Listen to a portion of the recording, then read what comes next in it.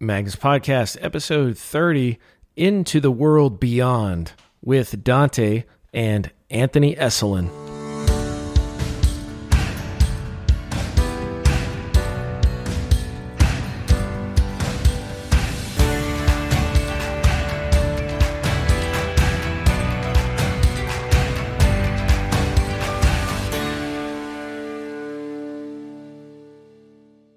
And welcome back to the Magnus Podcast, a production of the Albertus Magnus Institute. In today's episode, we're dropping back in on Dr. Anthony Esolen's course for the Albertus Magnus Institute Fellowship. And for this time, I wanted to leave the whole discussion on so you can really get a glimpse of the great fellows that we have. These are educators and professionals, moms, dads, students from all walks of life. And in this class in particular, we have quite a few international students asking great questions. So hopefully you do enjoy the whole thing. And if you want to become a fellow and study just like these fellows you're going to hear today, join us, magnusinstitute.org. Apply for the fellowship now. It's completely free. So here is Dr. Anthony Esolen's class, part 2 on Dante Into the World Beyond. Enjoy. I had said last time that we're going to pick up a couple of scenes that I didn't get to in the first week. They are two of the most important episodes in the whole Divine Comedy. They have to do with the two great faculties of man, as Dante sees it, and he's not alone in this. That is, we have a will, right? And our will is free. And we have the intellect, okay? The intellect is supposed to inform the will. What is a good thing to desire? Okay. And in what way should you desire it? What is the order in which you should desire it? That is, should you desire it more than you desire this other thing, or which should come first? To what degree should you desire it, right? The intellect informs the will of these things, if the intellect is seeing things clearly, and sin does cloud the intellect. But the intellect informs the will, and then the will chooses accordingly. It's kind of important to note that in the Latin and in the Italian that derives from the Latin, the phrase for free will, it really means free judgment. Okay, what you do is you place two possibilities or more possibilities before your mind, and you judge which of the things is better, worse. Which of the things is to be preferred or not to be preferred, and so forth, okay? And because we have reason, therefore, by necessity, they believe, because we have reason, therefore we have free judgment, okay? We don't just merely follow the instincts. We can choose this rather than that. The two ways, those are the two main faculties of man, then two ways. The two main ways we have of sinning is to get one of those things wrong. That is, to have a corrupted intellect or a corrupted will. And they usually go together, right? You can't corrupt the intellect without corrupting the will. And a corrupted will cloud your intellect so that you no longer see clearly. Okay. So I thought we would begin with Canto 5 today, because this is now explicitly about people who have reversed the relationship between the intellect and the will. If you would go with me, if you've got my edition here, to page 47, we're in Canto 5, line 25 and following, all right? Now this is the second circle of hell. The first circle of hell is where Virgil lives. That's a circle without any punishment, but without any hope. Unbaptized infants go there. The virtuous pagans go there. I won't want to talk about them today, but more about them in later classes. So these are the first people that we get in a circle of hell who are punished, all right? And this is the manner of their punishment, and the manner reflects the sin, or the manner is the sin. I now begin to hear arising wails of sorrow. I have come where the great cries batter me, like a wave pounding the shore. It is a place where all light is struck dumb, moaning as when high winds from east and west wrestle upon the sea in a fierce storm. That hellish cyclone that can never rest snatches the spirits up in its driving whirl, whisks them about and beats and buffets them.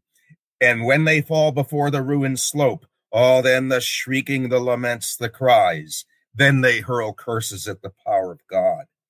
I learned that such a torment was designed for the damned who were wicked in the flesh, who made their reason subject to desire.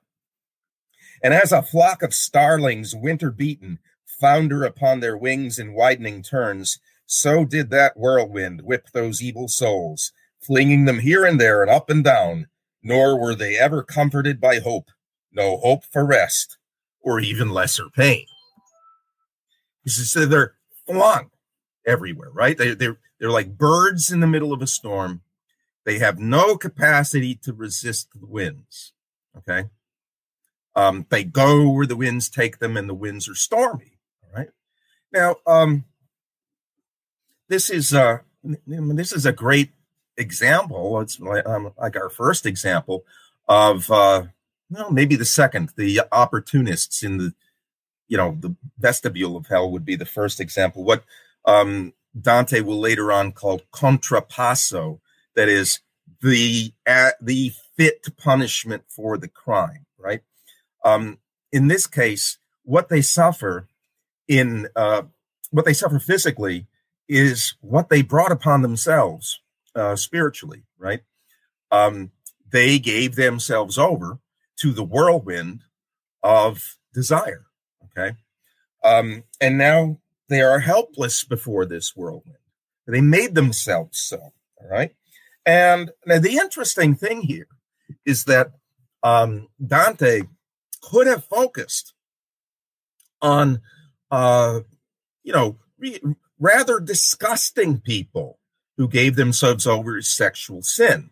Right? This is the circle of lust, of lechery. That would have been easy to do. He could have found out the medieval equivalent of, the old publisher of Penthouse Magazine or something like that, right?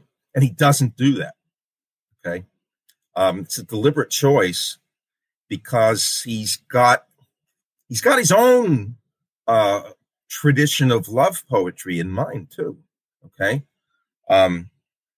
Not to say that he is guilty of it, but we got a couple hundred years of love poetry behind us, and some of that love poetry may be preaching something that's not quite right, okay? It's in fact, the sinners that we meet in this ring are mostly admirable people on the outside. You would like to know them. They're nice people, okay? As Virgil starts to describe them, some of them are some of them are nasty, but most of them are not. Line 64 and following.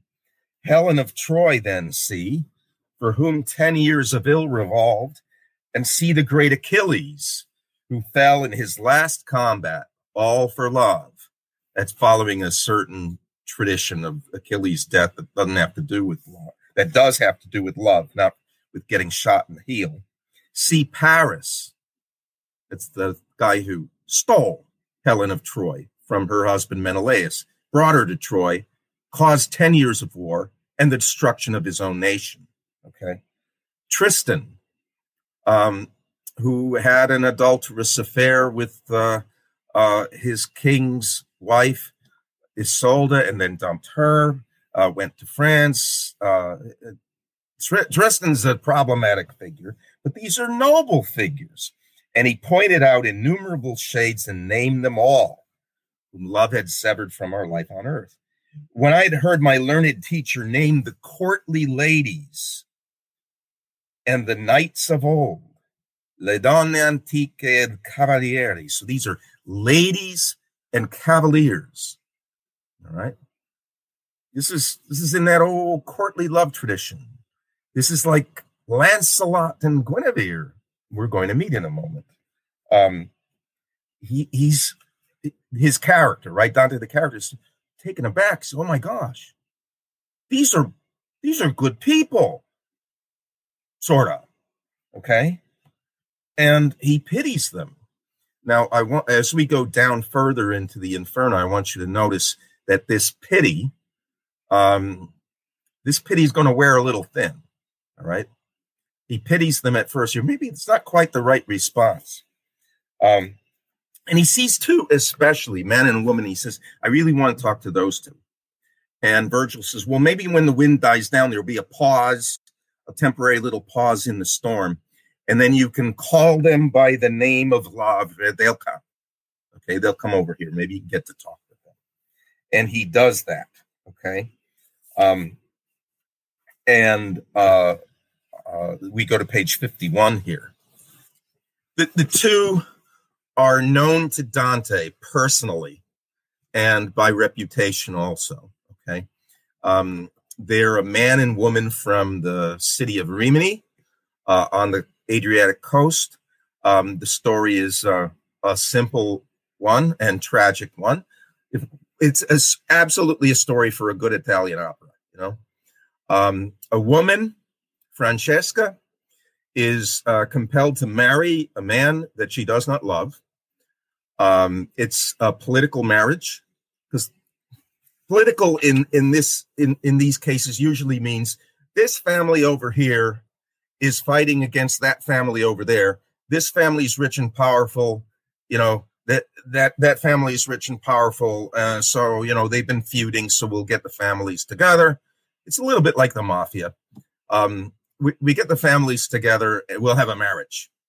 So she is compelled into the marriage. It's an arranged marriage. The husband that she marries is ugly. He's personally not kindly, not noble. He's got a hunchback, and his kid brother is really good looking and sweet. And guess what Francesca ends up doing? She ends up having a love affair with her brother-in-law.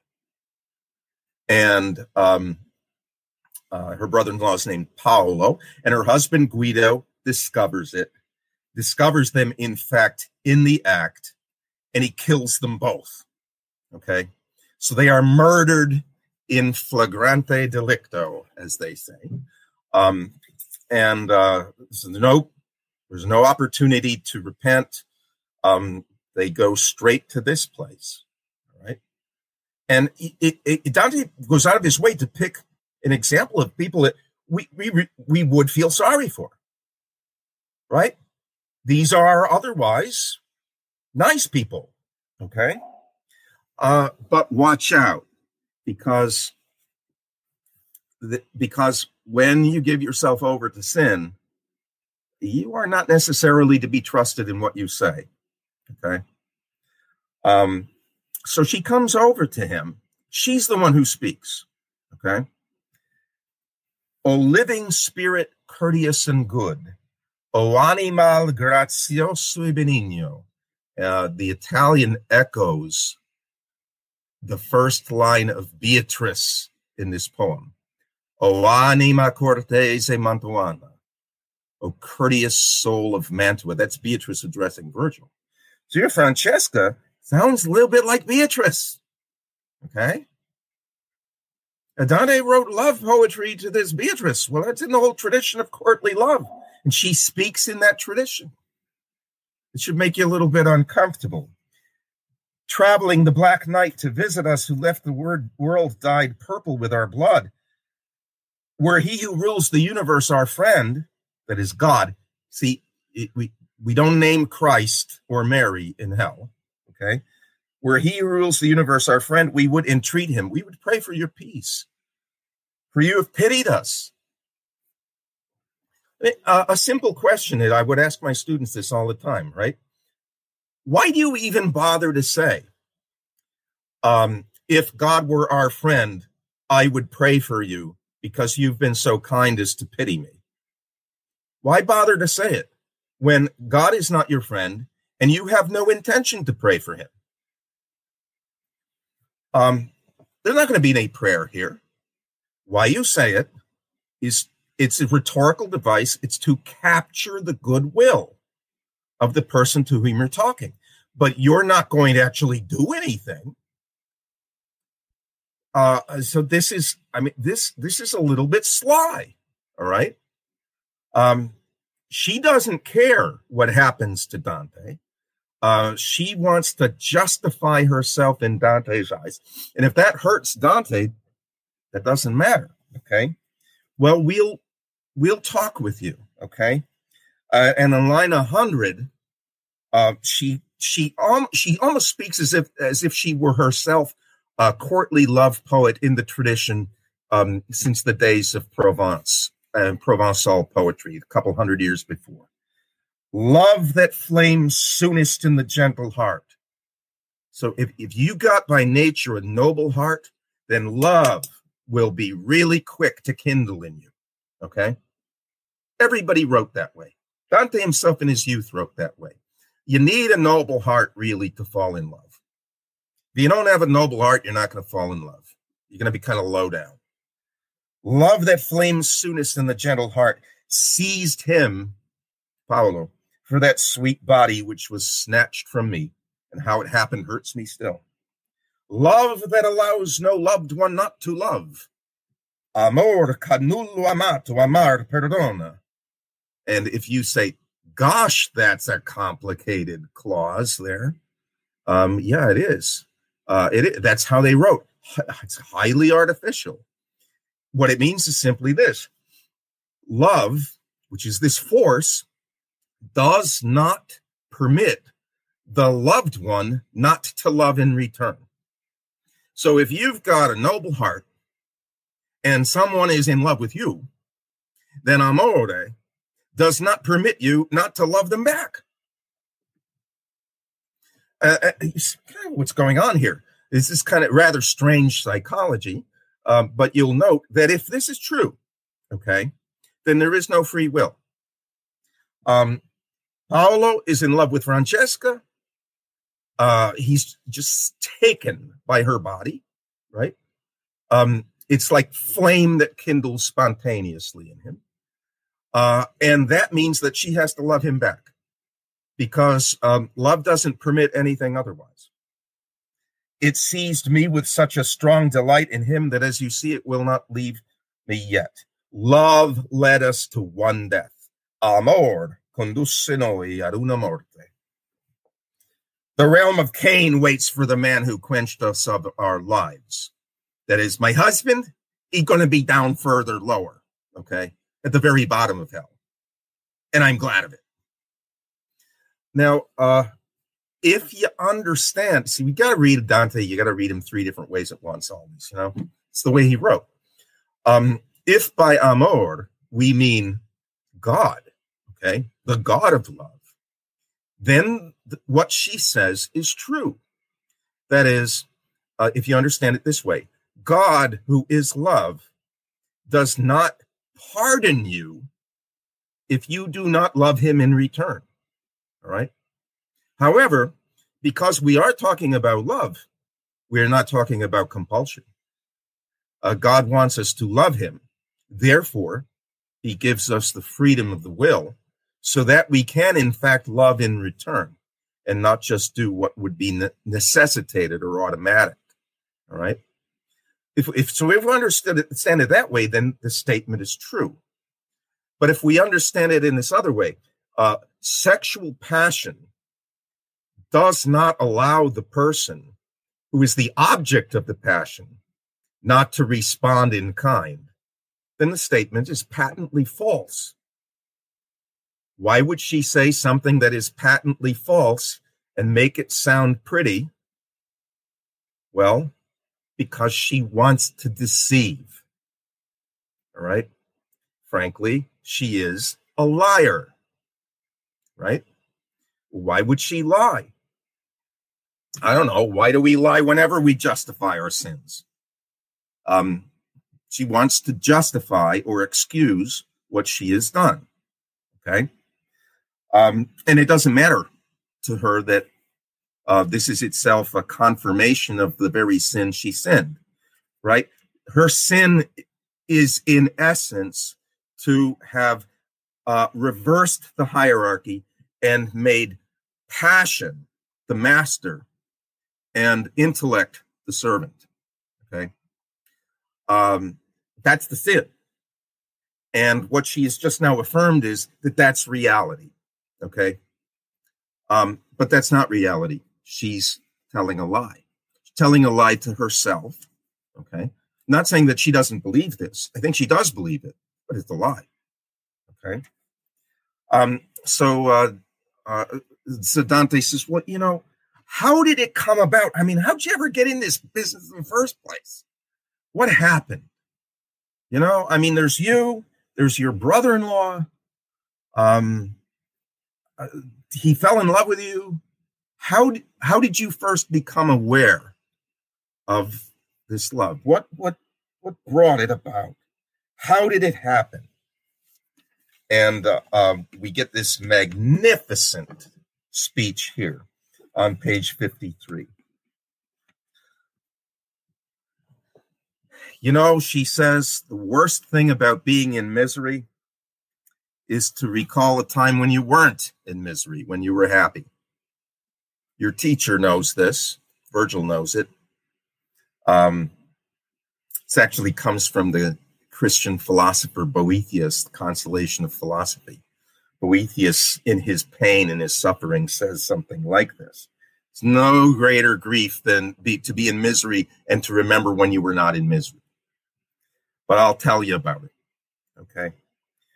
One day we two were reading for delight about how love had mastered Lancelot. Okay, so I'm pausing right here. You all do recall the Lancelot story. I mean, this is just a little piece of what's left of the ruins of Western culture that people actually remember.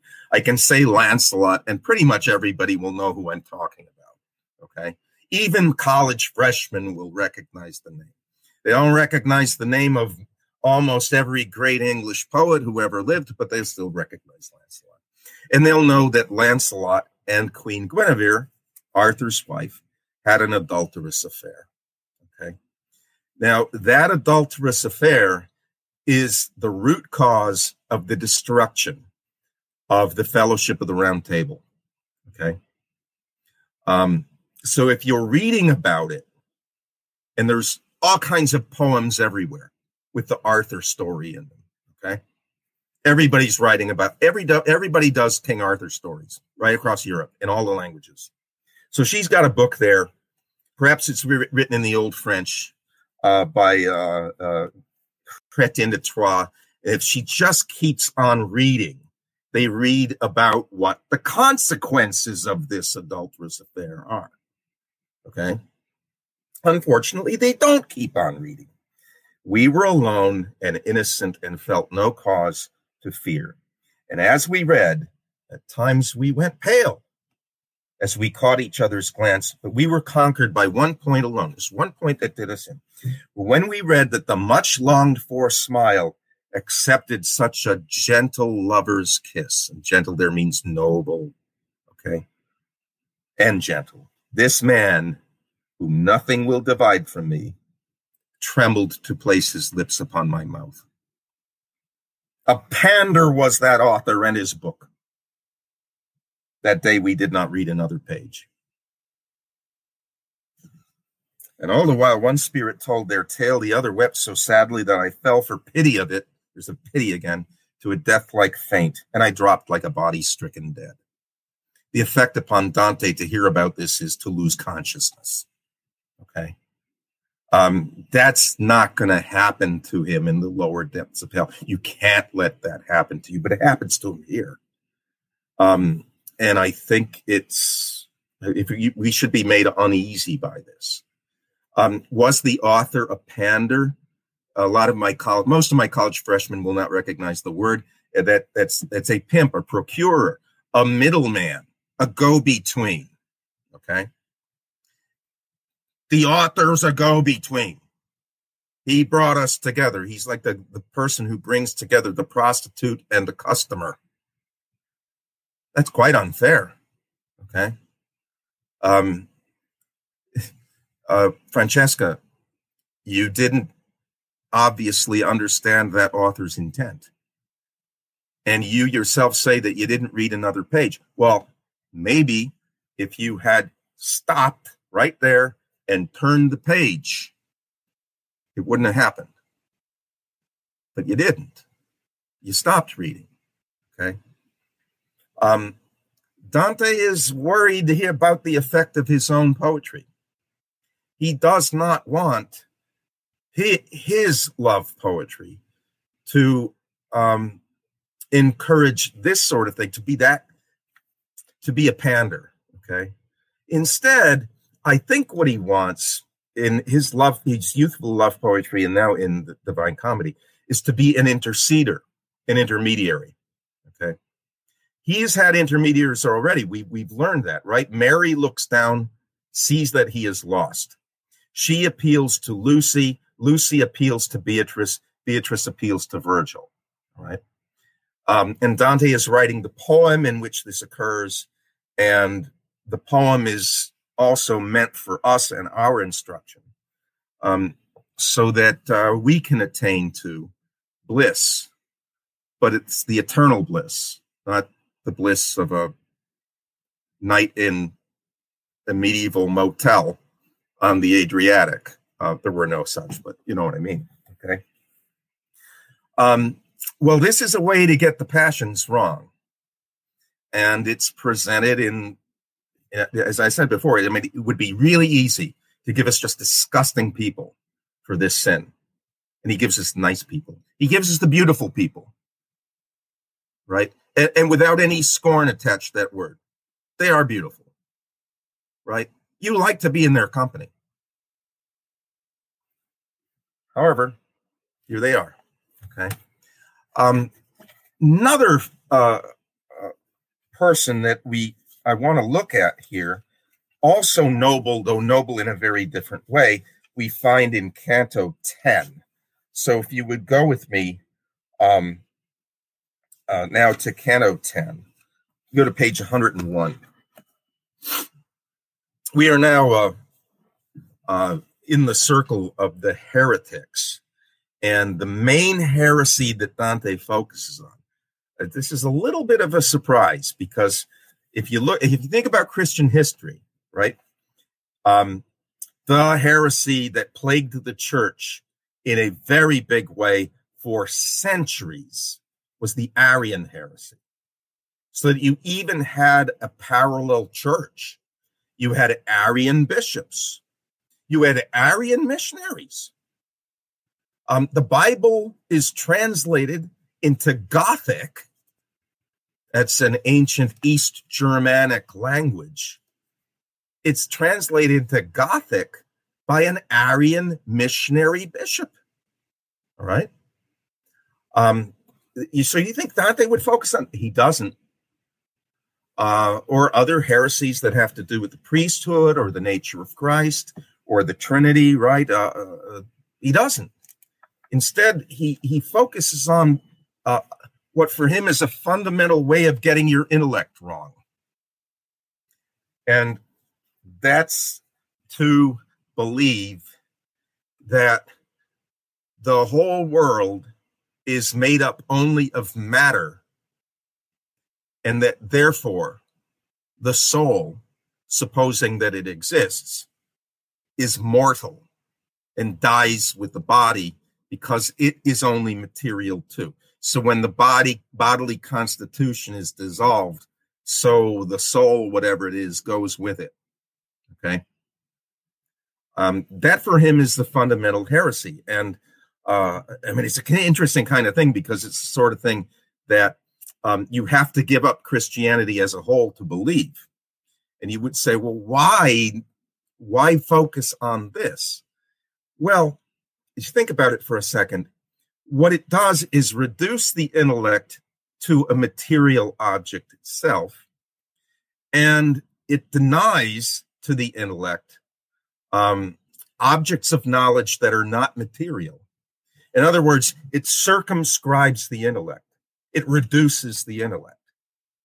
So the highest things that man is made by God to seek with his mind, to know, those are denied at the outset. So we're not talking about a mistaken way of looking at Christ or a mistaken path to the vision of God.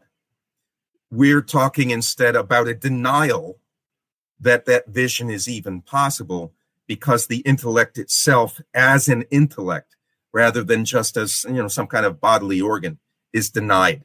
Okay. It's a fundamental wrong. Gets the mind wrong. Well, we meet in this circle a noble man, a man of powerful intellect. He is in some ways a patriot parallel to Dante. He suffered with his entire family exile from Florence.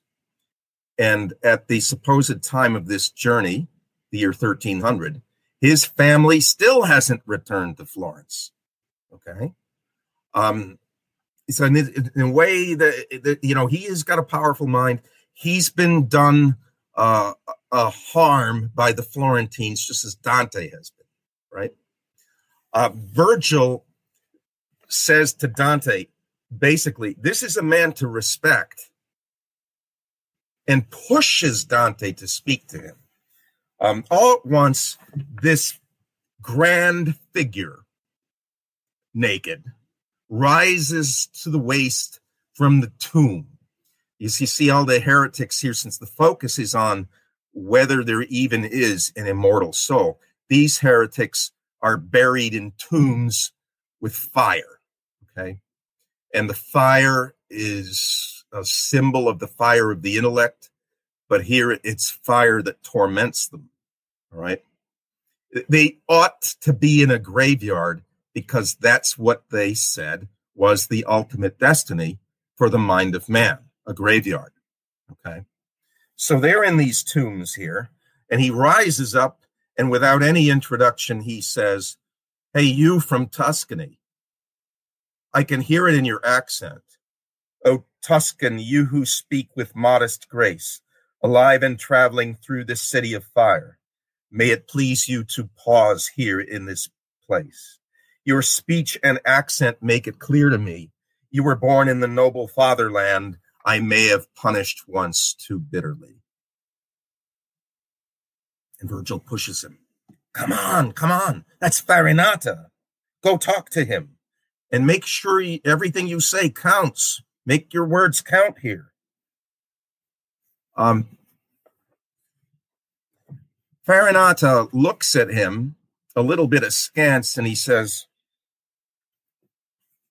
"Where do you come from?" And this is totally Italian. Who's your family?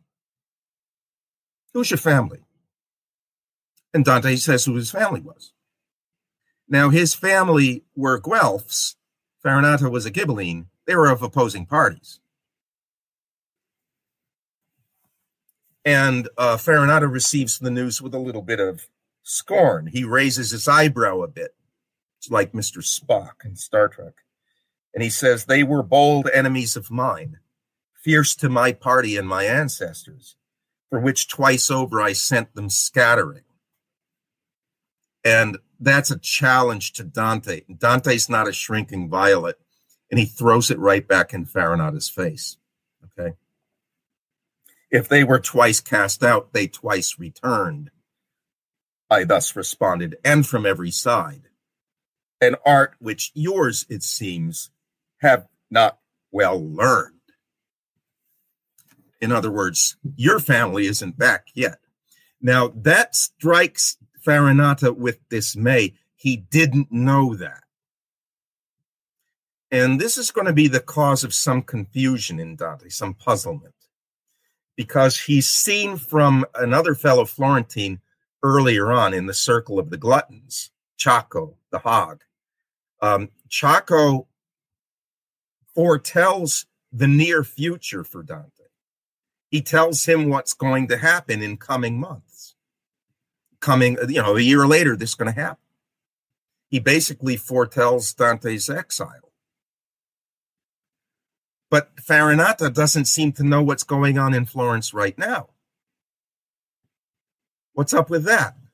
Now, before they continue their conversation, a second soul rises up out of the tomb, but not to the waist, only to the chin. And this is another Ghibelline, a man who was accused, perhaps by his enemies, but maybe fairly, right, of being a materialist heretic. This is the father of Dante's best friend and fellow poet, the father of Guido Cavalcanti, Cavalcante de Cavalcanti.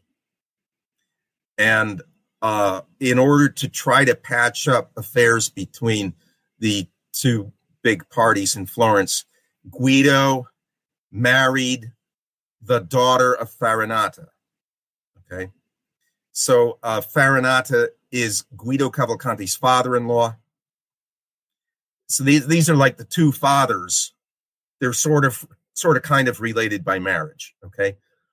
Think of, let's say, your own father and your wife's father, or your father and your husband's father. Okay. They have that relation. They never speak to each other here. Okay. And Farinata doesn't even acknowledge his presence. Now, Farinata is a failed patriot. And what we have here in Guido's father is a failed father. And those two things are related, right? The virtue of patriotism is close to the virtue of piety. That is, you pay the debt that you owe to your mother and father, okay, to your ancestors, your family. That extends to your native land, right? So we have a patriot, but he fails as a patriot. And we have a father, and now I think we see that he fails as a father. He's looking around. He doesn't care about Florence. That part of the conversation means nothing to him. He's looking for his son, Guido. And he says, page 103, if through this dungeon of the blind you go by means of genius at its height, per altezza d'ingegno, where's my son? Why is he not with you? Where's my boy? Now, the question that I always ask my students is, okay, look, you're in hell, all right? Why do you want to see your son? Don't you remember that you're in hell? And it gets even more problematic here. Dante is a little bit puzzled. First, he says, I'm not here because of genius. See, that's the kind of thing that this materialist, and I don't mean that when I say that he was materialist, that he was greedy or anything like that. I mean that he believed only in matter, okay? Not spirit. Dante says, I'm not here because of genius, right? This guy here is leading me through this place for 1 year. Guido may be held in scorn. So he identifies Guido, and it's mysterious. Who is this one that maybe Guido scorned? Maybe God, maybe Christ, okay? Who's not to be named in hell. I had read his name already by his words. I from what he said to me, I knew who he was, and by the manner of his punishment. So there Dante is suggesting that it was kind of notorious, that it was well known that Guido's father was, this kind of heretic. So I replied in full. But suddenly he drew upright and cried, what do you mean you said he held? Isn't he still alive? Has the sweet sunlight ceased to strike his eyes? And when he noticed I was hesitant and didn't answer him immediately, he fell back and did not come out again. Really dramatic scene here, right? With sudden surprises. And this is one. Well, you use the past tense. You didn't say he holds. You said he held. That means he's not alive. And boom, he's down. We never see him again. But a simple question to ask if you are thinking with a clear mind. Let's suppose that Guido Cavalcanti is dead. And let's suppose that he's not here. What does that suggest as a strong possibility? It does suggest that Guido is not going to go to hell. Okay? But the father doesn't draw that conclusion. It's as if the father, though he's in hell right now, still can't conceive of anything on earth but physical life and then bodily death, and that's all. When he has proof positive to the contrary, he can't get past it.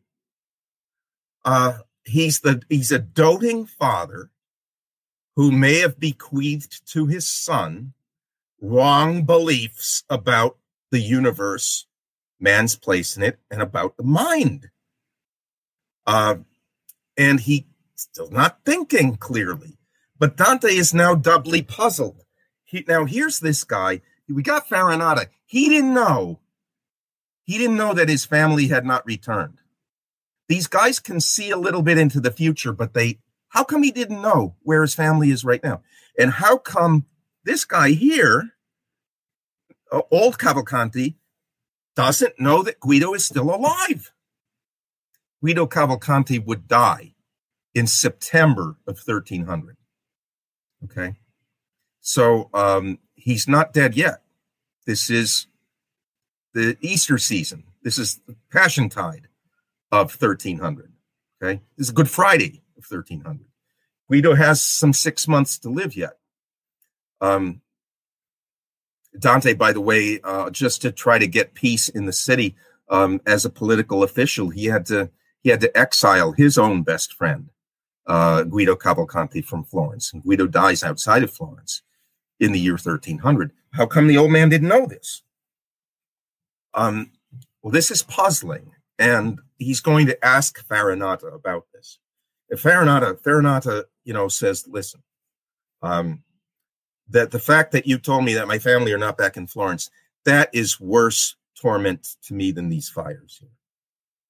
But how come you Florentines are still so bitter against my family? And Farinata says, Dante says, well, hey, do you remember the massacre? The Battle of Monteperti, where the river was so much soaked in blood that it ran red? And Farinata says, well, yeah, there was that. But listen, I had good cause for that. I wasn't alone. But let me tell you when I was alone. Because after that battle, when the victors got together to meet, to decide whether to burn Florence to the ground, to destroy it utterly, and they were all bent to do it, I was the only one who stood up for her. And he did. And so powerful was he and so respected was he that his opinion carried the day and Florence was not destroyed. But the Florentines don't remember that. Okay. So he's got a grudge against them for being ungrateful. Dante has the same grudge against them for being ungrateful. So there's a kind of bond between the two men here. And so now Dante asks a favor. Got to clear up some puzzle that I have. It seems that you can see, we're on page 105, what time will bring before it comes to pass. So you can see a little ways into the future, but you can't see what's going on right now. How is that? Now, you'll see that this is like taking the human perception and turning it inside out. Because we don't see the future. We only guess at the future. But we see the present. The souls in hell, and this applies not just to the heretics, applies to all the souls in hell, are punished with this reversal. And the reversal comes with a dreadful sentence at the end of it. As a man with bad vision, he replied, we dimly see things far away. So much splendor the sovereign Lord still shines on us. They're like far-sighted people. If the thing is distant enough, they can kind of make it out. But the closer it comes, the less they see. In fact, they forget. When things draw near or happen, emptiness is all we see. If no one brings us news, we can know nothing of your human state. Now you can understand that evermore dead will be all our knowledge from the time the future ends and judgment shuts the door.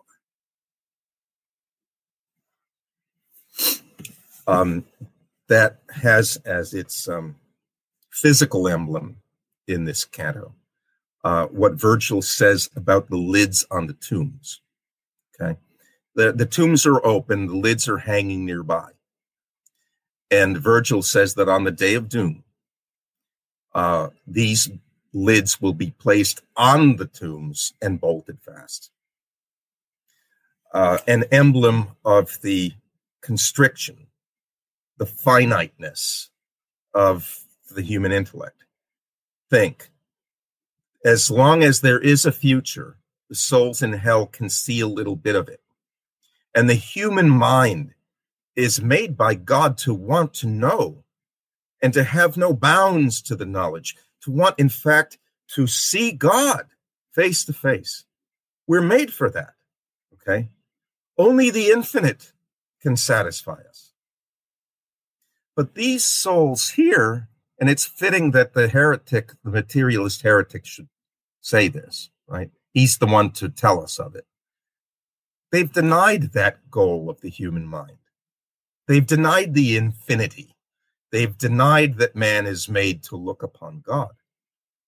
And what we get for the punishment of all those who, through their deeds, have destroyed the possibility of this divine knowledge, they get this, that on the day of doom, time ends, okay? There is eternity after the day of doom. But strictly speaking, time ends. There is no future. And that means, boom, that all the souls in hell will have is the past. The unchangeable past. The past that nothing can be done about. The past to think about, to weigh upon them with no possibility of alteration. And knowledge forever limited only to what you know of your past. That's all. Okay? It's like, in fact, intellectually, it's like being in a hole with a ceiling above your head. It's like being in hell, where you are told, give up all hope to look upon the sky. Right? Dead will be all our knowledge. Who else is here? Well, Emperor Frederick II. That's Thomas Aquinas' second cousin, by the way. And a famous cardinal, a Ghibelline cardinal who said, I've sold my soul to hell for the Ghibelline party. They're here. I don't want to talk about the rest. Bye. And he drops out of sight. Okay. Powerful, powerful stuff. I think you could probably make a really good Italian opera out of this business too. You know, but Farinata would not be a tenor. You have to have Paolo of Rimini. He could be a tenor. Farinata would be a bass. Okay, you know, like Don Giovanni in Mozart's opera. Well, this is I got 6 minutes before we have our official stopping point, so I'll just say some general things about the structure of hell that repeat a few things I said yesterday, because we are now in the city of Dis. The city of Dis encloses those souls who gave themselves over to things that are evil in their own right. Okay, so we're not talking simply about the misuse of or the wrong love of something that by nature is good. Right. So sexual desire by nature is very good. The body is very, very good. It's beautiful. Okay. We're not talking about that. We're not talking about the wrong use of another good food and drink or the wrong use of physical wealth. Right. We're now talking about people who are who have embraced evil. Okay. And it may be a surprise to modern readers that the worst of these are not the violent. The worst of these are the frauds. We're going to get the three circles of the violent first, and maybe I'd like to invite you to ask questions about the one that I find most interesting: those who are violent against God by doing things that are unnatural, counter to nature, and the suicides. Those are the most interesting, I think. But see, violence, you don't pervert your human nature. What you do is not quite live up to your human nature. Instead, you drop to the level of a beast. It's bad to be a beast. It's worse to be a devil. To be a devil is to pervert that which separates you from the beasts. And the main instrument of the intellect in human life is language itself. Okay, what you say by means of words or signs. Okay, hence it is that Satan is called the father of lies, right? And when you get fraud and violence mixed together in treachery, that is, of course, the very worst of all. Dante has really expanded upon these circles because there are various ways in which you can be violent, and he has 10 different categories of frauds. And he spends, about 15 cantos on those alone. About 12 or 13 cantos.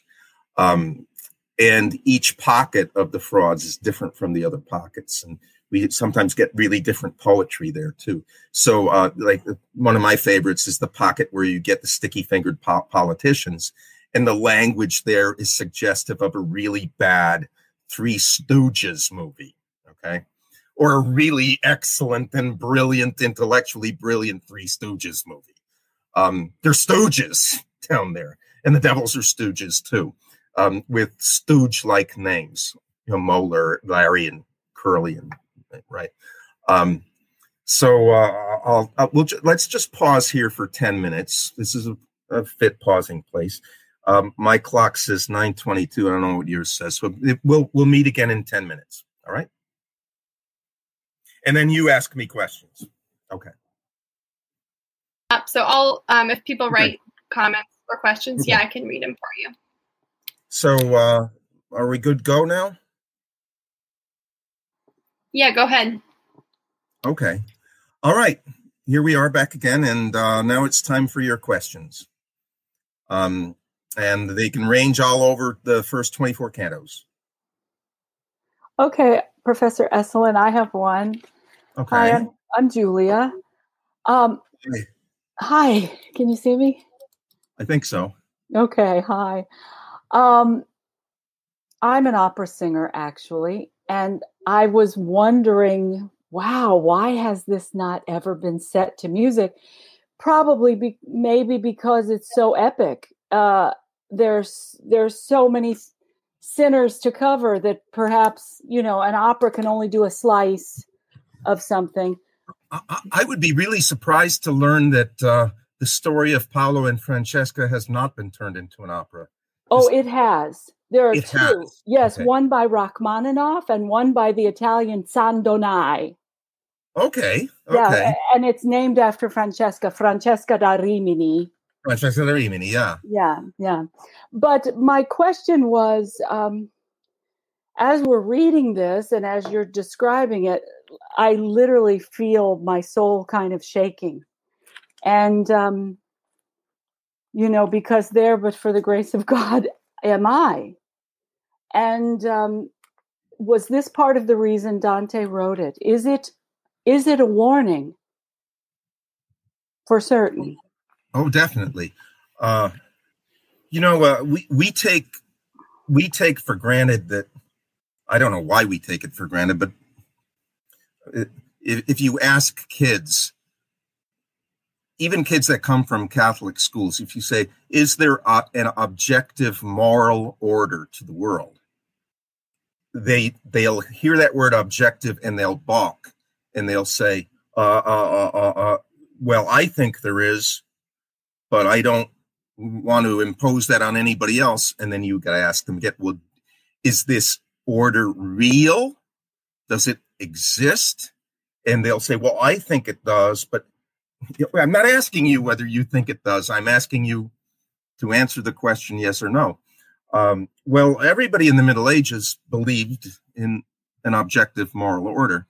And most writing in the Middle Ages of any length has, sometimes it's kind of tricky to tell because they're really smart dudes. The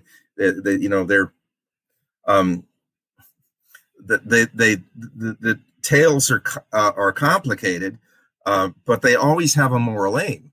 All right, and they take for granted that if you're writing something of any size, it's going to have a moral aim. It's going to be meant to teach in some funny way. Now, maybe the teaching is indirect and sly, right? But nevertheless, they assumed it would be there.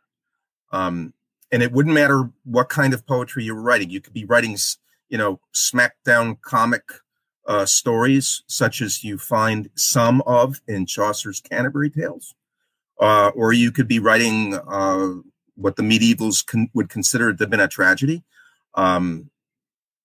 It wouldn't matter. Right? I'd take it for granted that we read things in order to put them to moral use. And certainly this is a warning, okay? And probably it's also a warning to himself, right? Because he's putting himself in this position. If it wasn't for the grace of God, I'd be damned. Yes, thank you. Any questions about any of the violent or the fraud? The frauds? Can I ask a question? Go ahead. Well, this is about the suicides. I notice. Well, of course, you can't deny the setting is very reminiscent of Canto 1. I wonder if there's any reason behind that. Is it perhaps biographical? That perhaps maybe Dante's, I haven't read anything, but it's a very ungrounded hypothesis that perhaps Dante considered suicide as well. Can we say that? I don't know. There are kinds of sins, I suppose, that Dante was really strongly tempted by. Now, there is, as with Farinata, there is a biographical connection to be drawn between Dante and the main suicide that we meet in Canto 13. His name is Pierre de la Vigne. Okay. Dante has two very important things in common with this man. One is they are both poets. Okay. Pierre de la Vigne is a poet. He's a poet working in the love poetry tradition that Dante himself was working in. He's writing in Southern Italian. He's writing in Sicilian. The other thing is that he was a man at court. He was a man involved in politics. He was high up at court, so he was he was the most trusted counselor of the Emperor Frederick II. That's the same guy that Farinata says is in hell with him in his tomb, right? Frederick II, called the stupor mundi, the wonder of the world, for his intellect. I mean, like I said, he's the second cousin of Thomas Aquinas. Dante puts him in hell. Dante admired him, though. Dante admired Frederick for his capacity as emperor. Okay. And so Pierre de la Vigne is a loyal servant and counselor of this emperor. And he's accused of treason. And he's accused by people who envy him because he's so close to Frederick. And Frederick believes the people who accuse him, and he puts him in prison. And that's where Pierre kills himself. Okay. I believe he brained himself. That is, he knocked out his own brains by running headlong against the wall. He killed himself, okay? And he thought that he would defeat the scorn of his enemies by scorning their scorn, all right? And he wants very much that Dante, when he returns back to the world, to prop up his reputation and say, I was never disloyal to Frederick, all right? And Dante promises to do this. So I don't know that Dante was tempted to suicide. There are strong bonds between him and that guy that we do meet. But there's also kinds of weird, self-contradictory ironies in Pierre de la Vigne. I'll point these out to you. Go now to Canto 13. And this on page 133, around line 64. Now, the canto is full of self-contradictions and weird ironies because, first of all, you don't have human bodies that Dante sees there. You have trees, right?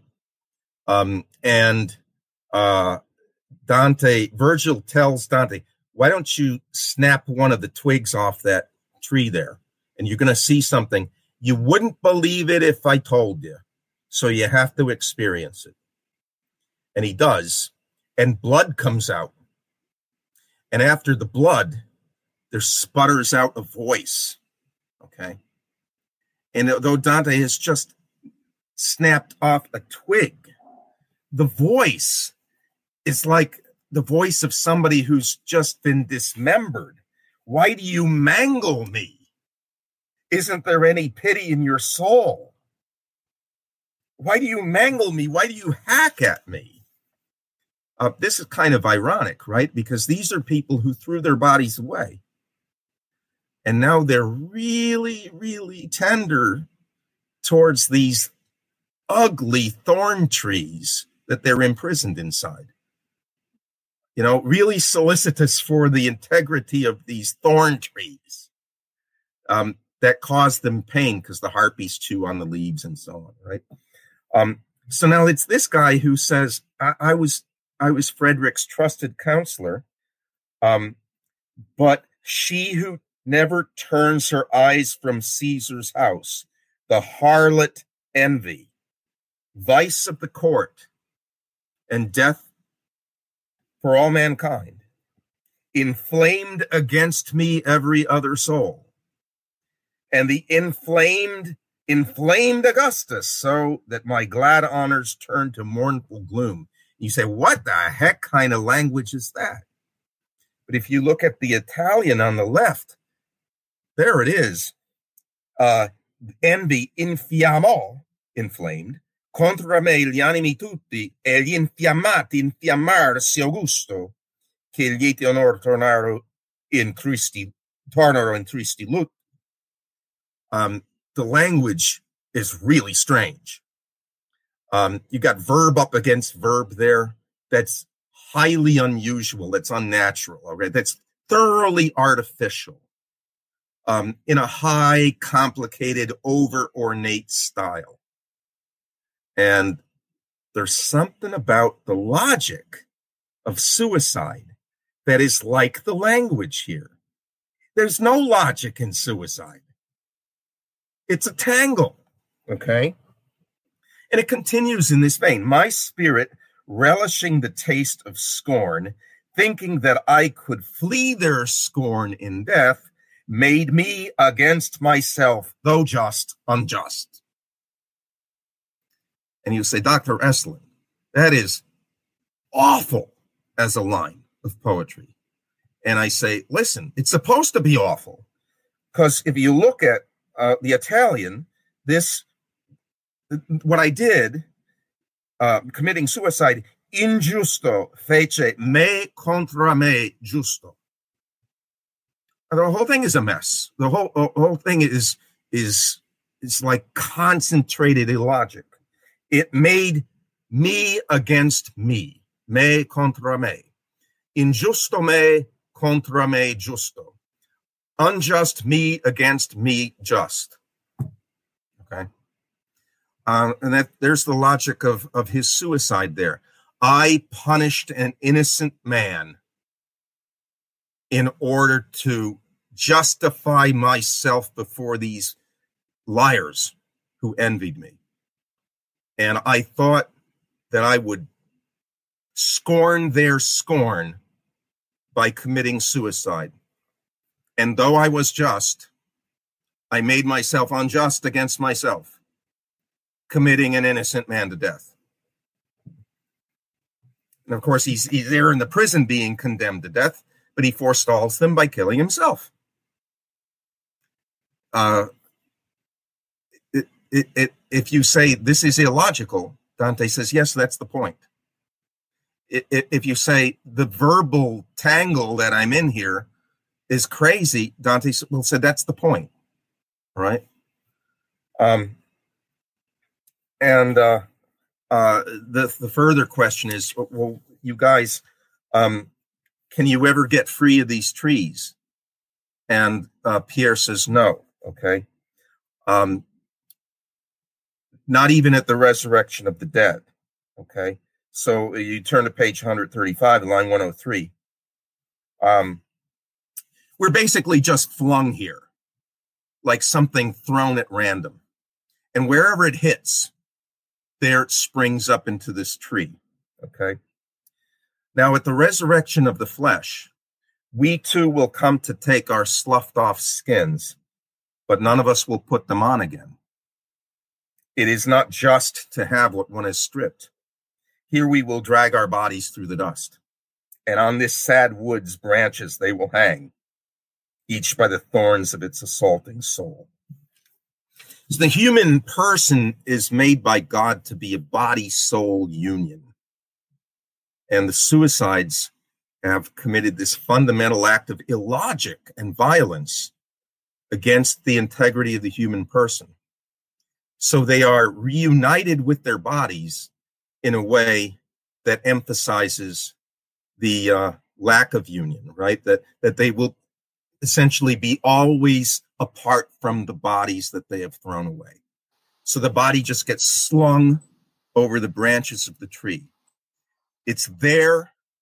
Its proximity is an ironic and deeply painful reminder that you will never have that union again.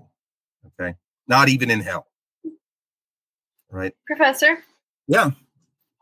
On that same note, Jonathan Roberts asked, did Dante put the suicides in trees because, quote, cursed is he who hangs on a tree, end quote, which I believe is from Deuteronomy, I think. And an interesting question. I'd have to think about that. You might think of the most obvious way of committing suicide in those days would be to hang yourself. Maybe he's thinking of that. The tree, though, suggests something. We're body-soul unions, and they are transformed to something less than beasts. Okay, so it isn't that they descend to the level of a beast; they descend even lower, to the level of vegetable, right? And perhaps that's why. So you get this weird kind of thing where there's proximity and no union. You got vegetable, you got animal, you got spiritual, and there's no union at all, right? Maybe that's what motivated him. I think he wanted to have a bleeding tree somewhere in the poem, because Virgil's source, Homer, has a bleeding tree. Virgil has a bleeding tree. So Dante's got to have a bleeding tree. And by the way, every epic poet after Dante has to have a bleeding tree. Okay. Sometimes it's comic, but Spencer has a bleeding tree. Ariosto and Tasso, bleeding trees. You know, it's one of those things that you got to check off on your epic checklist. Okay. I got warriors, right? I've got a catalog of ships or whatever, but I get my bleeding tree and got my bleeding tree. Can you hear me? Yes, I can hear you. Hi, my name's Angel. I have a question about memory. Okay. I saw kind of at least 3 different kinds. Retrospective, where Dante is remembering having Right. been in the Inferno, contemporary, where the shades and Dante are recognizing each other, and then long-lasting, where the shades want to be remembered by those who are still living. And Right. I wondered what for Dante is the significance of memory, and what is the relationship between memory, life's purpose, and the salvation of one's soul? A complicated question that gets us to the heart of what the intellect even is. Okay, memory for Dante and for the poets who followed in his wake for several hundred years, memory is not simply what we would consider it to be a record of things that happened. It's essential to the intellectual soul. All right, and it's not simply passive. We don't just record things. It's active. It's a power of the imagination. So this actually is in the Roman canon of the Mass. The second part of the Eucharistic prayer begins with the words "unde et memores," and the adjective "memores," referring to us, means not just that we remember, but that we are mindful. Okay, that we deliberately bring something back to mind. Okay, and that bringing of something back to mind is a creative and intellectual act. Right now, the souls in hell, those who did noble things on earth, do want to be remembered for that. It's the only good that they really can enjoy. But we're going to meet souls who most definitely do not want to be remembered. Okay, we're gonna meet souls lower down, the traitors, for instance. Some of them, we don't know who really was the traitor in that battle. It was me, but I don't want news of that to get back on earth. A man named Guido da Montefeltro dies with in the apparent state of holiness. And Dante, in fact, shows him to have been a liar, a giver of evil counsel at the very end. And he really doesn't want news about him to get back. But in general, the memory is a blessed and holy thing, right? God's memory, so to speak, is identical with his sight and his providence, because God sees all things in an eternal present. For God, memory and vision and foresight are all the same, all one act, right? For us who live in time, these faculties are somewhat, but only somewhat distinct. In eternity, we will enjoy that kind of vision that combines past, present, and future in something that reflects the eternal vision of God. So memory for Dante is crucially important. It comes back again and again. In Purgatory, for instance, one of the features of the souls who are cleansed is that their memories will be healed. In two ways. They will forget their sins, not that they committed them, because those are facts, but rather they forget them as theirs. It's as if somebody else had committed them. They're washed in the river Lethe, so the fact that that person did that thing is no longer a constitutive part of his person. And then they are memory of the good things they have done is restored to them. Memory of virtuous deeds that they may have forgotten is restored. So there's a healing of memory. It's related to salvation itself and the end of time, when all of human history will come to its fit consummation in the vision of God. That will mean that everything that happened in the past will now have assumed its proper place in this order. It already is in this order that God has created, but then the blessed will be able, to the extent of their blessedness, to perceive it, to participate in this. memory of God, which is also direct vision, and so on. I hope that explains. It's a very important thing for him. He will often be referring to memory, especially in purgatory. Okay. More questions? Yes, sir.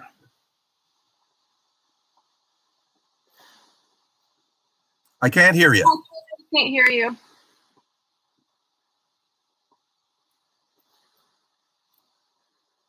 You're muted. Patrick, when you figured that out, I'm going to read a different question. Okay. Okay, so this is from Cody. And he asks, I'm wondering if there's a connection between Dante and the painter Hieronymus Bosch, particularly the Divine Comedy and the painting Garden of Earthly Delights. If there is no connection, what explains their similarities, in particular, the images they use to depict hell? There is a connection because Hieronymus Bosch was a learned enough fellow, and he would have read the Divine Comedy. I'll just say that right out. Okay. The really tricky question is whether Dante is being read in England. Chaucer read him, okay, but whether Shakespeare and his contemporaries read him, that's a little bit of a tricky question. They read Italian poets of their own century, but whether they got their hands on the medieval Italian of Dante, that's maybe yes, maybe no, okay? But they're far north, they're way up there. Everybody's reading Dante. In the Romance languages, everybody's reading Dante. On the continent, in the western part of the continent, everybody's reading Dante until about the year maybe 1700, when Dante falls out of favor. Returns to favor in the Romantic period, but for about 100 years outside of Italy, nobody is reading Dante anymore because he's medieval. His reputation returns in the 19th century and now is fully established as one of the greats ever. So Hieronymus Bosch read Dante, right? Now, but they also both drew upon the demons of the popular imagination and popular and common Christian iconography, okay? So Hieronymus Bosch, you look at his painting there and you compare it with scenes sculpted on medieval cathedrals, things having to do with the damned, all right? You can see certain similarities, right?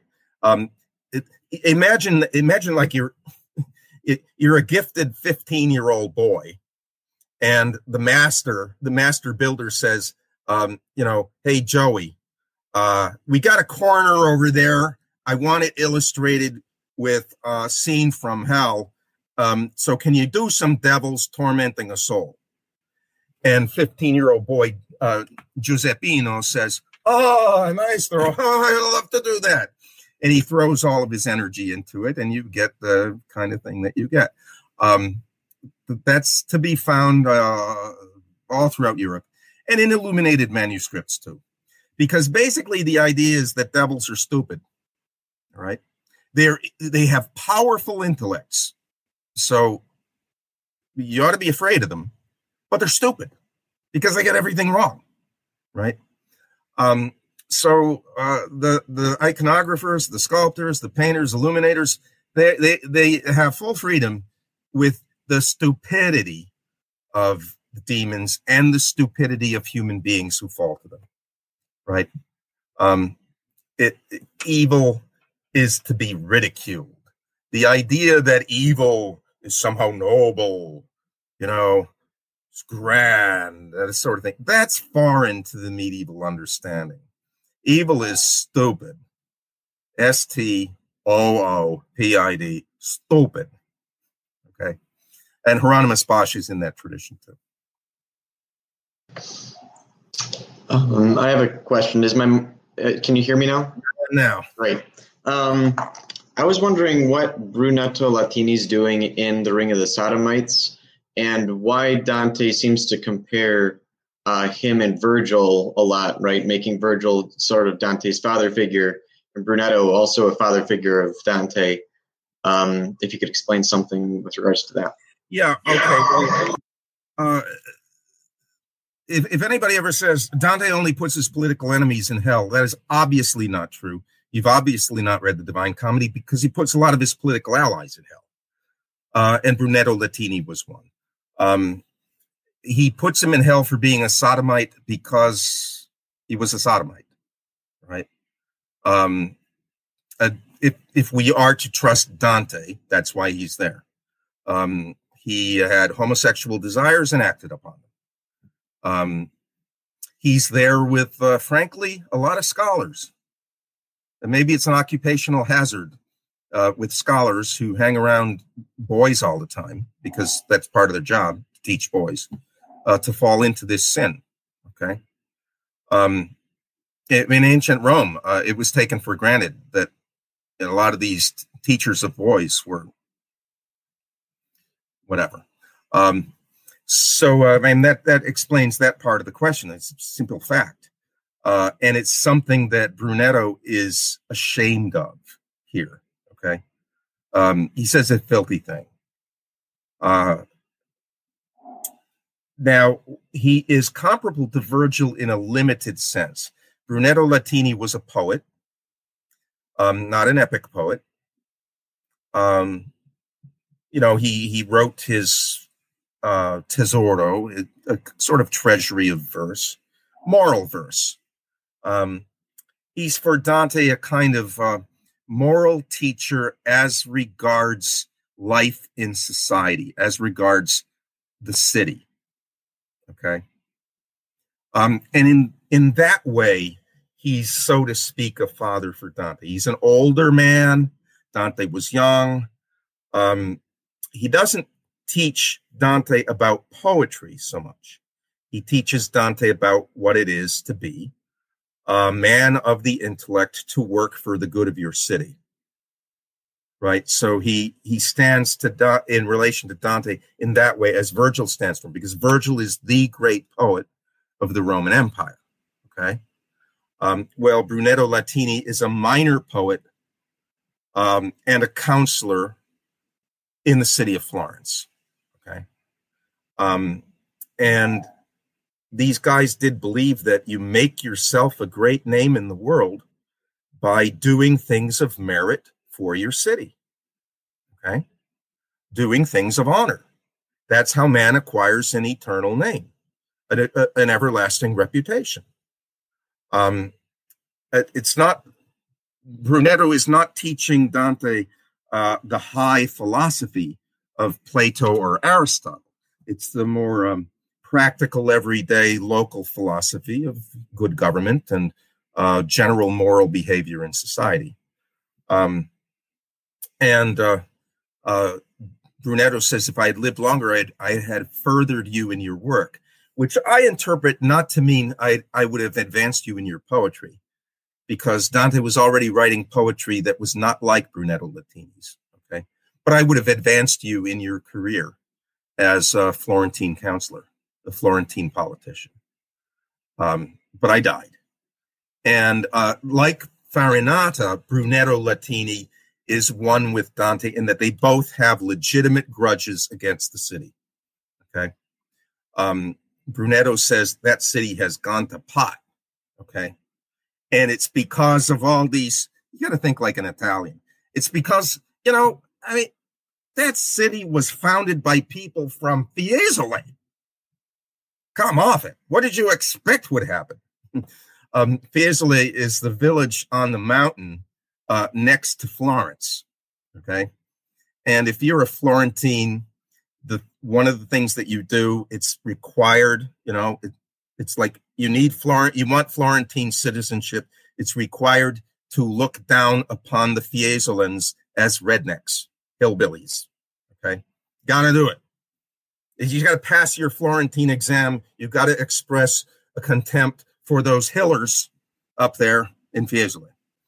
So Brunetto indulges some of this. Yeah, they all come from Fiesole. What do we expect? And they were traitors from the beginning. They were traitors against Caesar. Oh, come on. What do we expect from these? So they speak the same language there. They loved the same kinds of earthly things when it came to civic good. And Dante is really sad to meet him there. My gosh, it's like the meeting of with Virgil, but it's not like it. It's going to be echoed twice in Purgatory. But if you meet somebody that you don't expect in Purgatory, that's a happy occasion. Okay. You meet somebody that you don't expect in hell, that's a profound disappointment. I mean, he says in Italian, Ser Brunetto, siete voi qui. And he uses voi, that's the pronoun of respect. Siete voi qui, Ser Brunetto. It's almost impossible to translate. Are you, that is you of all people, here of all places, Ser Brunetto. And Brunetto courteously pleads with him to walk along with him a little while. Brunetto is down below. Virgil and Dante are walking on top of a dike. They're shielded from the burning fire. So Brunetto the elder walks not at the same level of Dante. He's lower, right? But there's this warmth between them that's unmistakable. We don't deny it. A real feeling of, and just a profound disappointment. Oh, Lord, it's you. And that's after Brunetto, who finally sees Dante, he's trying to make him out in the darkness, says, "Che maraviglia! Holy cow, what wonder is this?" And Dante can barely make out Brunetto Latini, not just because it's dark, but because the fire has blistered the features of his face. And in the ruins of that face and from his voice too, it dawns on him, oh no, it's Ser Brunetto. Does that answer the question? We're keep it in mind for Canto 2 of Purgatory, where we're going to get something that looks like this. And the person is another Florentine, and he has something to do with Dante's poetry. And Dante also does not expect to see him there. But the circumstances are quite different. Right? And yes, there will be a connection between the meeting of Dante with this friend in Purgatory and Virgil, who is standing right beside Dante witnessing it. Okay, so just keep it in mind because we're going to see replays of it. All right. Dr. Esolan, I have a question. Yes. If I can ask another question. Sure. But I wanted to ask about specific lines. I think it's somewhat related to the previous canto that you're talking about, Canto 15. In lines 55, there's a mention, Brunetto tells Dante, I'm sorry, I'm referring to a different translation. I wish I had an access to your translation, but it's hard to find in the Philippines. In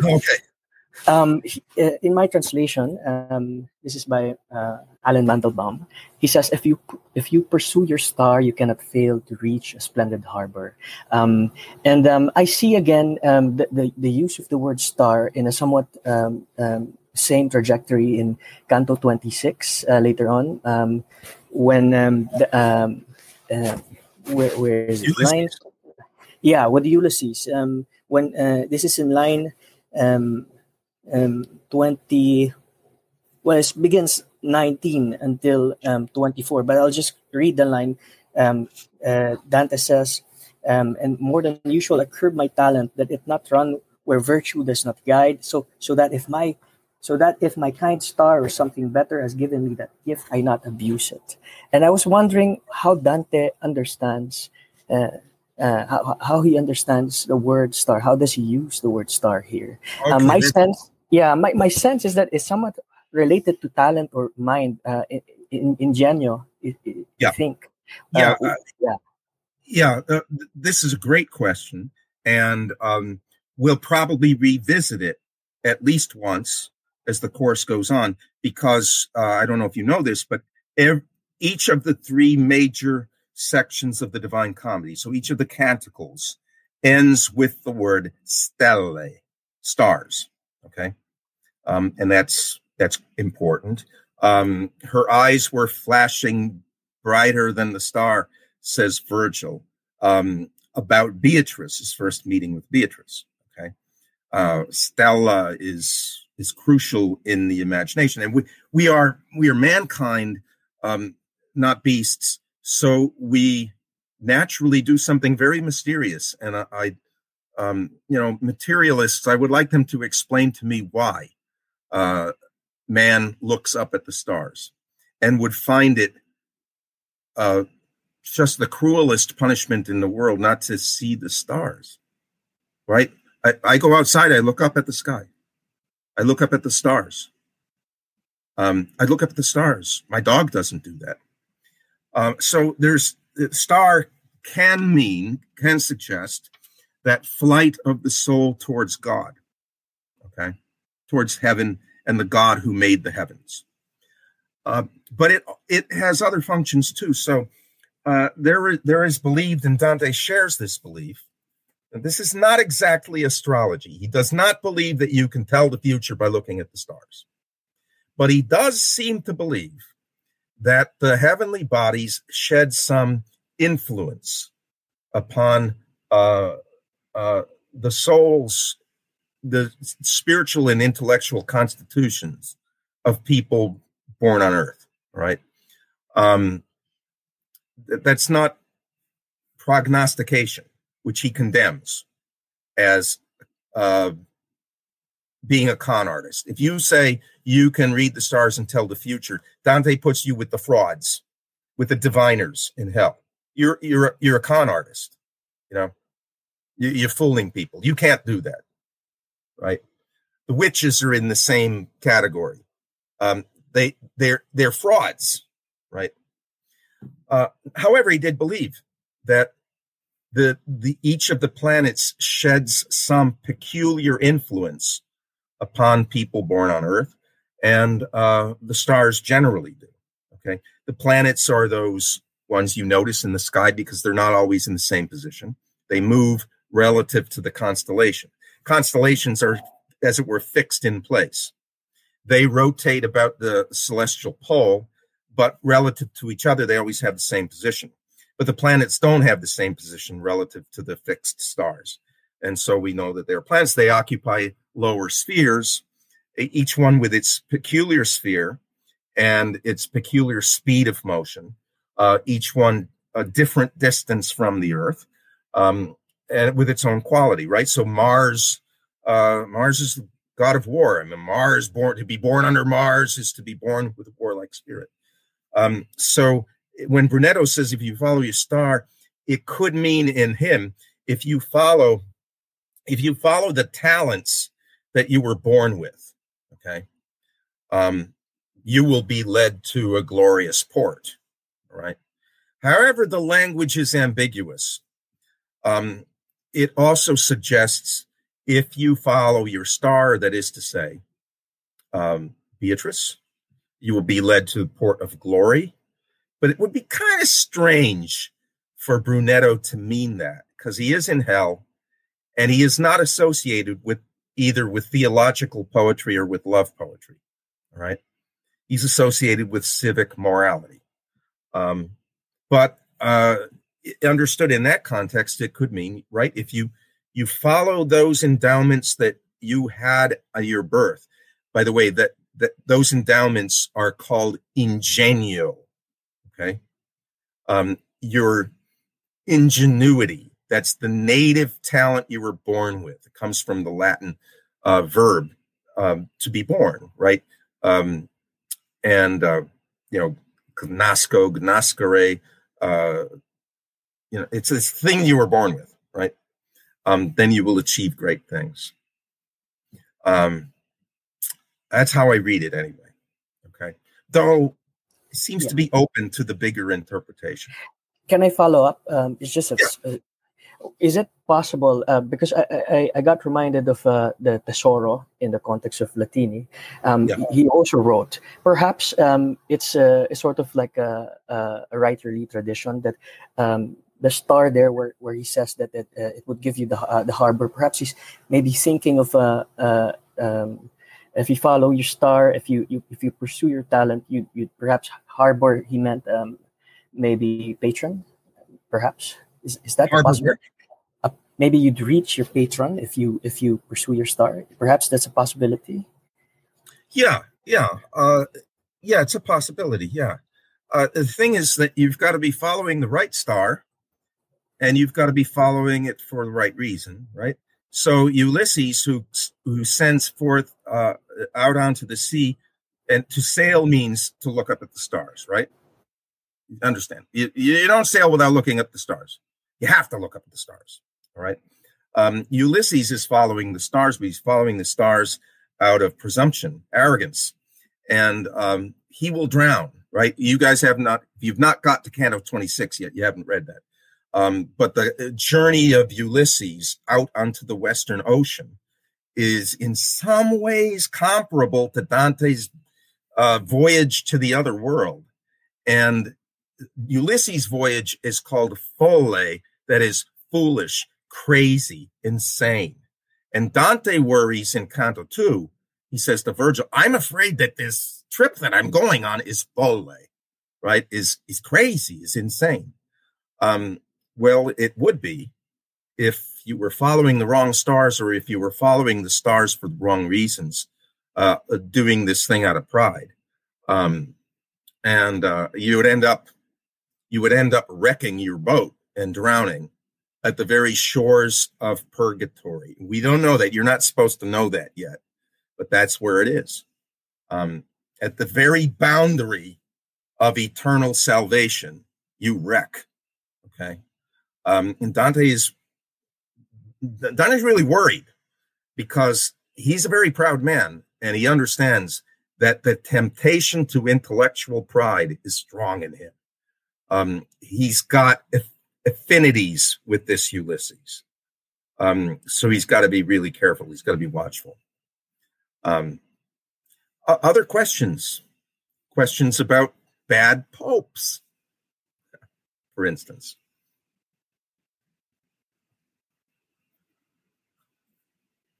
Don't you like the punishment of the bad popes? Upside down in parodies of baptismal fonts. And in a parody of baptism, you get the oil, the chrism that makes you one with Christ on your forehead. Okay. And so to speak, the baptismal fire, the fire of the Holy Ghost descends upon you. Well, instead, they're upside down, and the soles of their feet are slicked with oil. Okay? Their feet. And the oil is lit on fire. Imagine how much that hurts. And you're upside down, and that's how you would be punished with capital punishment if you were a hired assassin, buried alive, upside down. So the popes are also compared to hired assassins. Yeah? Is there something also about how St. Peter was crucified upside down? Obviously, yes, absolutely. Yeah, these are all supposed to be successors of St. Peter. But instead of being wedded to the bride of Christ, which is the church, they become pimps of the bride of Christ. So they use the church as a prostitute, okay? They send the church out to go a-whoring, and they get the take of the money, okay? So it's thorough perversion of all that marriage symbolism with regard to Christ and the church, and then Peter and the church, okay? And his successors in the church. Peter was, but legend has Peter was crucified upside down because he did not want to be crucified in the same fashion as his master was. So it was an act of humility. Here being planted upside down like this is the punishment of humiliation, because these people were proud. They used the church for their own personal gain. All right. And I'd like to be really clear about this too. We are not just talking about money. All right.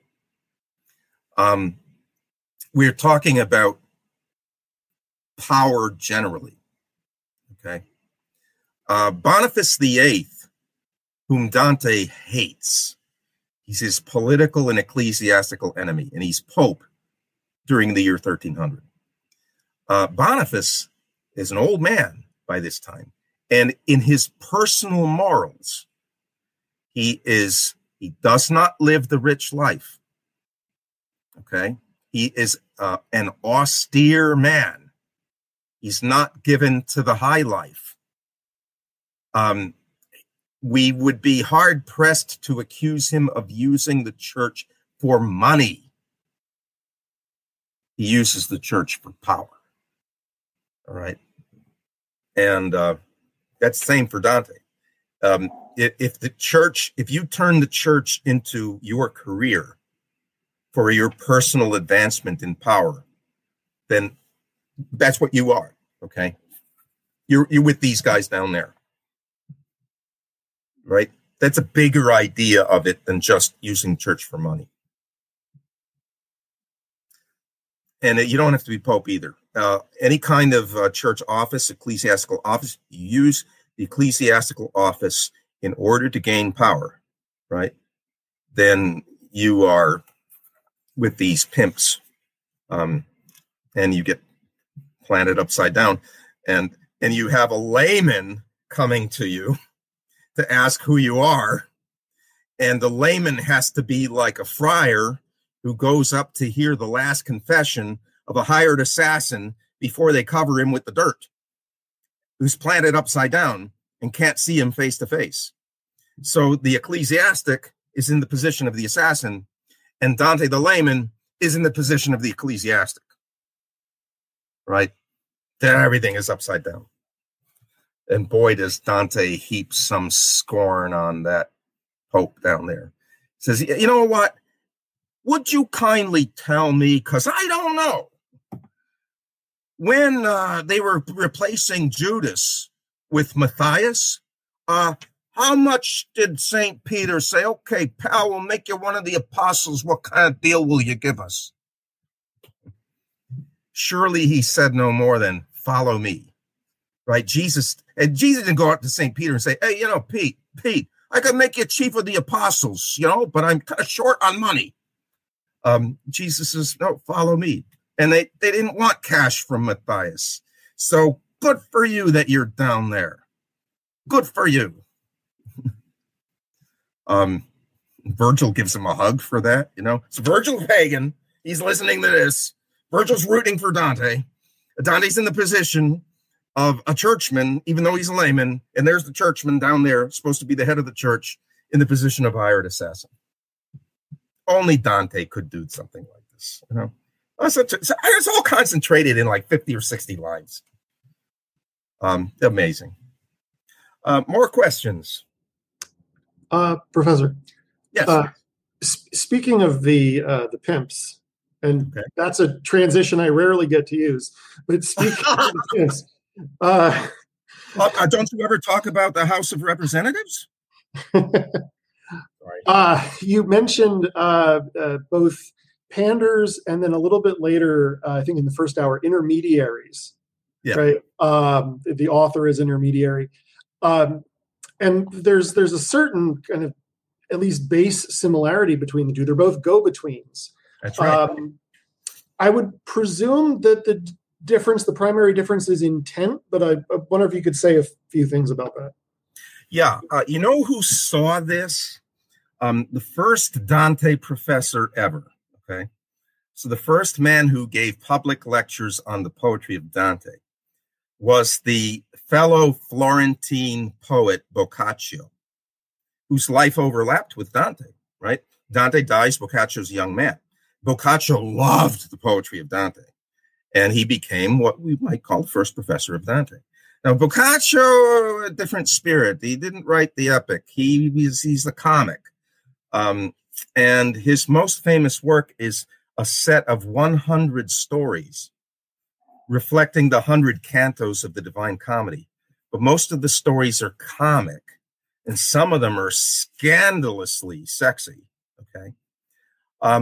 And he calls, with his tongue in his cheek, he calls his work the Decameron, that is the work of 10 days, because 10 young people each tell a story in each of 10 days. They've escaped to a country villa from the Black Death. And to pass the time, they tell stories. Okay. Each of them tells a story in each of 10 successive days. He calls his work as a kind of a second title, Prince Galahalt, Galeotto.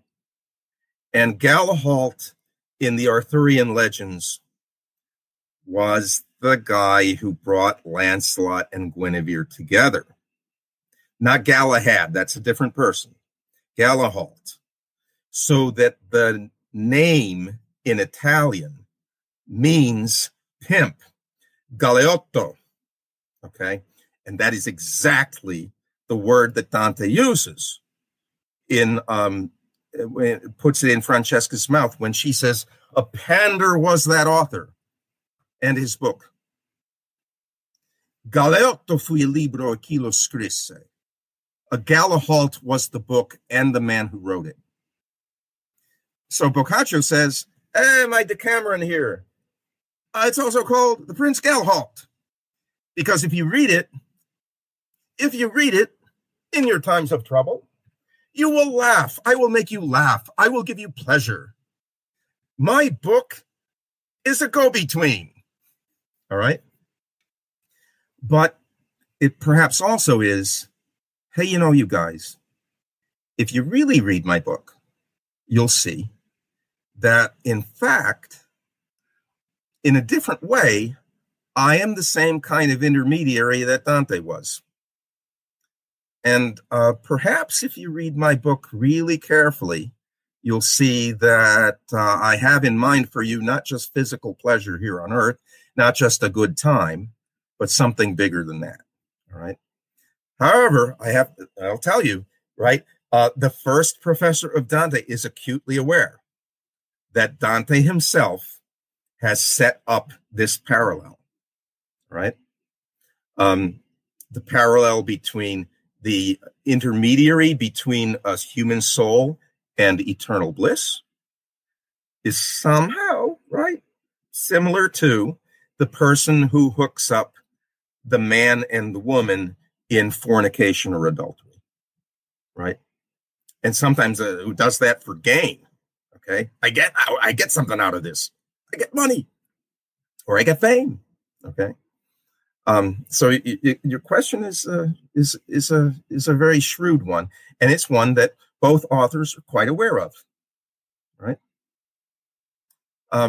More questions. We've got a couple more minutes yet.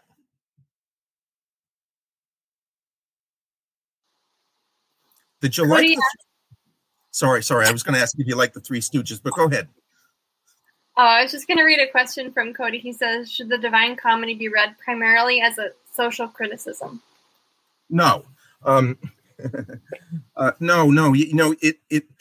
It should be read primarily as a work of art because that's the kind of thing that it is. Okay.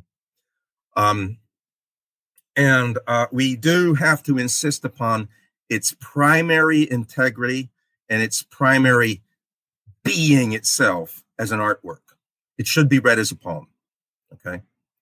Now, then if you ask a subsidiary question, if you read it as a work of moral instruction, which medievals assumed you would probably be doing if you were reading, what kind of instruction should it be? And then I would say, no, we should not limit it to living in society. That's too narrow a view. It's a really big part of it, right? Because human beings are meant to live in society. But it's only a part of it. It's a poem about the entire universe. Okay? The entire physical universe, the entire spiritual universe, man, all creatures, the creator, all of time, the whole stretch of time from creation to the end of the world, and the whole of human history that embraces. The poem's about everything. There's nothing that the poem is not about. Okay? There's just about nothing that you can think of that the poem does not address. We don't write like that anymore. They assume that if you were a really, really great writer, that's what you were going to be doing. Why? Probably a question too long for 2 minutes left. But go ahead and ask it anyway. We'll end with this question. Well, mine was just why. Why don't we? Oh, why don't we? But I think I talked over someone else. So No, that's okay. Well, I don't know if it's okay, but why don't we? Because look, I mean, if you have, I'll give you my answer, right? If your basic attitude towards the world is secular, even if you go to church on Sunday, you are just not going to produce art of the very greatest kind. Your vision is too narrow, you know? You're not going to build the medieval cathedrals. It never occurred to you to build the medieval cathedrals. You're not going to write the Divine Comedy. In fact, I think in our time, all the arts, they first were narrowed down, constricted in scope, and now, worse than that, so many of them are just in collapse. Poetry is almost unread, and some of it that's produced is unreadable. It's no longer an important part of everybody's life. Sacred art, just open your hymnals, okay? And the strange thing is, I thought for a long time this was a plague that affected only the United States of America, really lousy art in hymnals. Then I started living in Canada in the summer. I said, oh my gosh, their hymnals are even worse than ours. But apparently this also characterizes stuff in Italy, Spain, every place. This modern world has got an artistic collapse because the secular vision doesn't feed the soul. It starves the soul. So that's why I would say. Okay, and I think now we are out of time. So let's end with prayer, and in the name of the Father, and of the Son, and of the Holy Spirit. Amen. Hail Mary, full of grace, the Lord is with thee. Blessed art thou amongst women, and blessed is the fruit of thy womb, Jesus. Holy Mary, Mother of God, pray for us sinners now and at the hour of our death. Amen. And Saint John Henry Newman, pray for us. In the name of the Father, and of the Son, and of the Holy Spirit.